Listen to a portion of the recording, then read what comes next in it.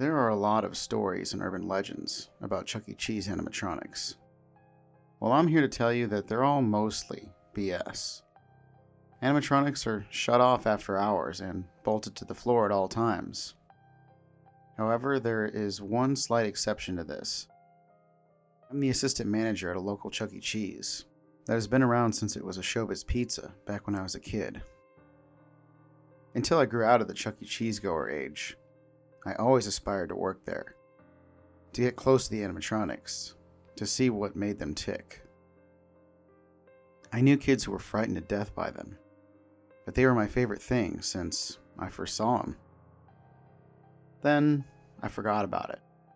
I never went back to the place after my friend's birthday party when he and I were about 6, up until a few months ago.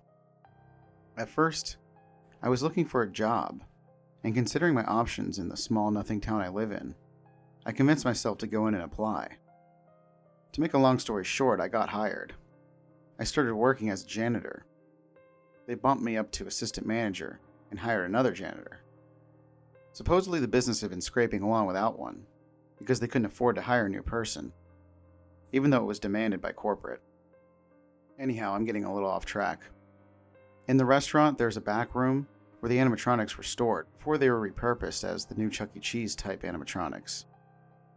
Mainly they took the endoskeletons and guts from the old ones and stuffed them in the new costumes. However, there was an extra animatronic left over from Showbiz that didn't fit the new lineup. It was a clown with rainbow hair, big red nose, yellow costume, the works. It didn't actually have any legs, so it was stuck in a painted wooden booth. I remember it from Showbiz, when it used to greet customers. Back to me. I was called for a meeting with all the other employees by the manager to help brainstorm on ways to make more money. After all, 2 extra employees can't pay for themselves. One kid suggested we add tunnels for the kids to play in, but it would cramp up the already tiny building too much. Another suggested extra arcade machines, but they didn't gross enough to be worthwhile, unless there was more business, and again, the building was bigger. After sitting, melting in our chairs in the stuffy, poorly ventilated meeting room for about 15 minutes, which felt like a half hour, the manager suddenly sat up with what appeared to be an idea. He said, "We should use the creepy clown in the back for educational purposes. Think about it, we strip the costume off to just the endoskeleton and add signs and pamphlets about how it works. The parents would go nuts for that sort of thing, no?" Everyone, including myself, nodded in agreement and murmured a yeah or an okay. Fast forward to a week later, and we've got it all set up. Right in a corner to the left of the entrance.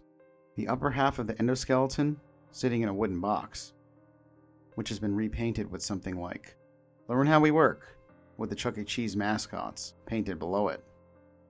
Several colorful signs had been placed around the inside of the animatronic, which described its parts and what they do in simple, kid-friendly terms. As we had hoped, parents went crazy for the attraction, holding their kids' shoulders tight, guiding them over to the booth, oohing and awing, trying to coax their kids into being interested in the endoskeleton. There were a few straggler kids who went up to the booth by themselves, occasionally a group, but mostly to kick it and stick gum to the clear plastic shell he had placed over the stripped animatronic. It truly was a sight to behold. Wires, frame, and tubes exposed, eyeballs with small white irises, staring at the animatronic stage, motionless. Unlike most cliché stories about these sorts of events, I didn't get a bad feeling about the animatronic skeleton, nor did it stare at me. It just looked off into space, motionless. The informational booth went very well. However, I'm not here to endlessly describe how the business was, or glorify the animatronic skeleton. That evening, everyone left, the manager and I being the last. Walking out, we blabbed about our social lives, as he jammed his key in the front door to lock it, then bid each other farewell for the weekend. It was a Friday, and his nephew was covering my weekend shift. Besides, this town was pretty old-fashioned. Most places are still closed on Sundays. Caught a glimpse inside the dark building through a window, and I swear I saw the animatronic skeleton twitch for a moment. Shunned the thought of a disabled animatronic moving when it was disconnected, and got in my car and went home.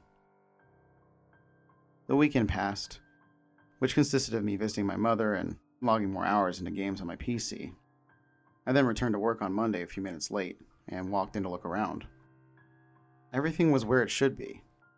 Grimy arcade machines in place, greasy quarter dispenser still somewhat functional. It was all good. Looking over into the corner where the endoskeleton booth was, I noticed something different about it. The animatronic was looking in another direction, straight down rather than at the stage. I quickly realized that the manager's nephew had most likely been messing with it, but I then remembered it was bolted down, both the shell to the booth and the booth to the floor. The manager walked out and greeted me, and being the coolest manager ever, he didn't mention how I was 10 minutes late. The thing he did mention, however, was that the animatronic skeleton's head was in a different direction. His theory was that the neck was getting too weak and worn out to support the head, which seemed pretty plausible. I asked what would happen if we connected it as it was, and he said it would be a waste of power, so I forgot about it. The day went normally. I watched over the employees and even had a slice of the questionable pizza. The next day went fine, and the next as well. However, about a week or two later, give or take a few days, strange things revolving around the animatronic skeleton started happening. I was reviewing a night's security footage as usual, and even in the low frame rate used to save storage space, I saw the animatronic blink slow and deliberately. A few days later, reviewing the overnight footage yet again, I noticed the animatronic slowly raise its head back to face the stage. The following days after this strange incident led to an investigation by my manager, my fellow employees, and I. Once again sitting in the stuffy meeting room, everyone talked amongst themselves until the manager cleared his throat. After much thought, we've come to the conclusion that someone is playing an elaborate prank. This is strictly against company policy, and as such, I cannot allow whoever's behind it to remain employed. As much as I don't want to do this, I'm afraid we'll have to let you go. He turned to one of the managers who was, as I was informed, working overtime when the incidents occurred. Jeremy. The manager turned towards Jeremy, who was sweating profusely. Then again, we were all sweating profusely. But that's not the point. He became flustered, swallowing frantically, trying to reason with the manager. Sorry, Jeremy, but all the evidence points to you, and I cannot allow this to continue. The janitor bared his teeth in anger, ripping at his shirt, and stormed out. Everyone watched in shock as he pushed down cardboard cutouts and kicked an arcade machine on his way. Speechless, the manager waved us out, and we continued our duties. The next day came and I surveyed the security tapes, finding nothing unusual. As the days went on, I became convinced it was Jeremy finding some way to mess with the animatronic, feeling like at some point my life had become nothing more than checking security tapes, hoping, yet also hoping against, for the animatronic skeleton to move, or do something. Although 2 weeks passed and nothing happened. Then, of course, something did happen. It started with the animatronic now changing entire positions. The camera feeds became increasingly jumpy and shoddy, which, for reasons unknown, made my heart sink. I should have quit there, just left. Others did. Most did, in fact. The manager did everything he could to conceal the happenings from the public. And as far as this was concerned, he was doing a pretty good job. We were soon required to film ourselves leaving the building, and the cameras were replaced with newer, higher quality ones. And the animatronic now had a camera inside its booth. It appeared that the manager was becoming increasingly paranoid, warning us not to tell anyone, and became a recluse in his office, leaving only upon closing time. Supposedly, he'd even received a letter from the owner about this issue. It wasn't until I saw yesterday's security footage from inside the animatronic's booth that I began to sympathize with my manager. It starts fine with nothing out of the ordinary, but it quickly takes a turn for the worst. The feed becomes choppy and staticky, but through this you can see the animatronic jitter and raise its head, looking around. You can hear the whine of its motors, and it proceeds to crawl through an opening in the backside of the booth. And the feed goes black. After a few minutes of nothing, the feed comes back. I was practically flung out of my chair from shock by what my eyes beheld. The animatronic, dressed in its creepy clown outfit, parts torn and faded, beckoned the other employees to come watch, and shared my reaction. We confronted the manager, each of our barrages of questions raining down on him at once. He just sat there in his chair frowning, face pale as a sheet of paper. Doing his best to answer our questions, he eventually just turned around in his chair and made whining noises that we assumed to be crying. We left and continued our jobs. Later that day, he stumbled out of his office, handing all the employees pink slips and giving them hugs. When he came to me, I told him that whenever he needed help, I'd be there.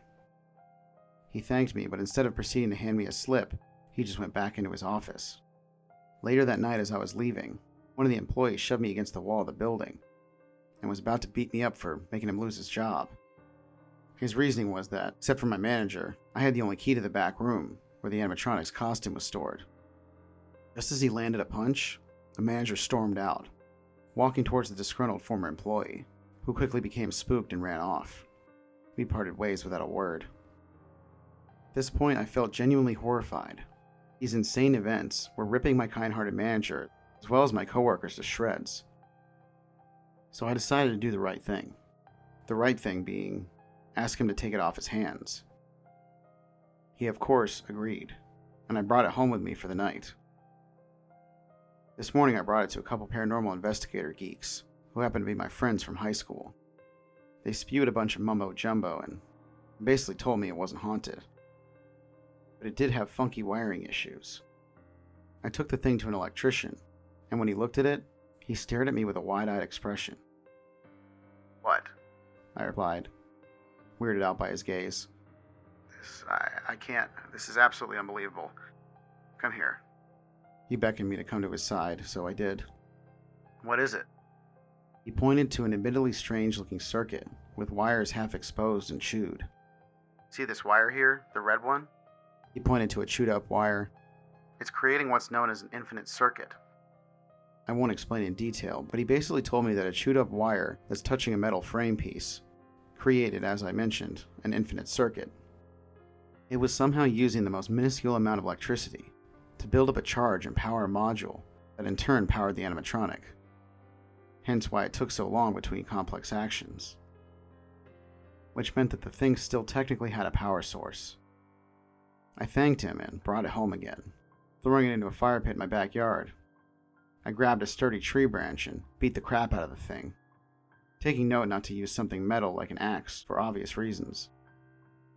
After I was satisfied taking my anger out on the thing, I showered in all the lighter fluid I owned, and as cliche as it sounds, I lit it up and walked away. Then I ran back to it with a fire extinguisher and sprayed it. Okay, so maybe I beat it a little bit more with an empty fire extinguisher. Or a lot more. The point is, it's gone. It's gone forever. I got my coworkers' jobs back and told them what happened, and my manager promoted me to his position before he quit.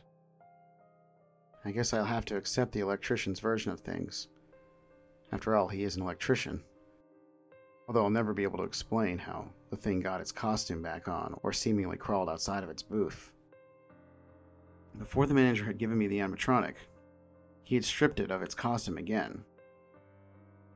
Every day I come into work, I see its ripped up rubber mask, sitting in the back room, grinning, waiting. For what? I can't possibly know.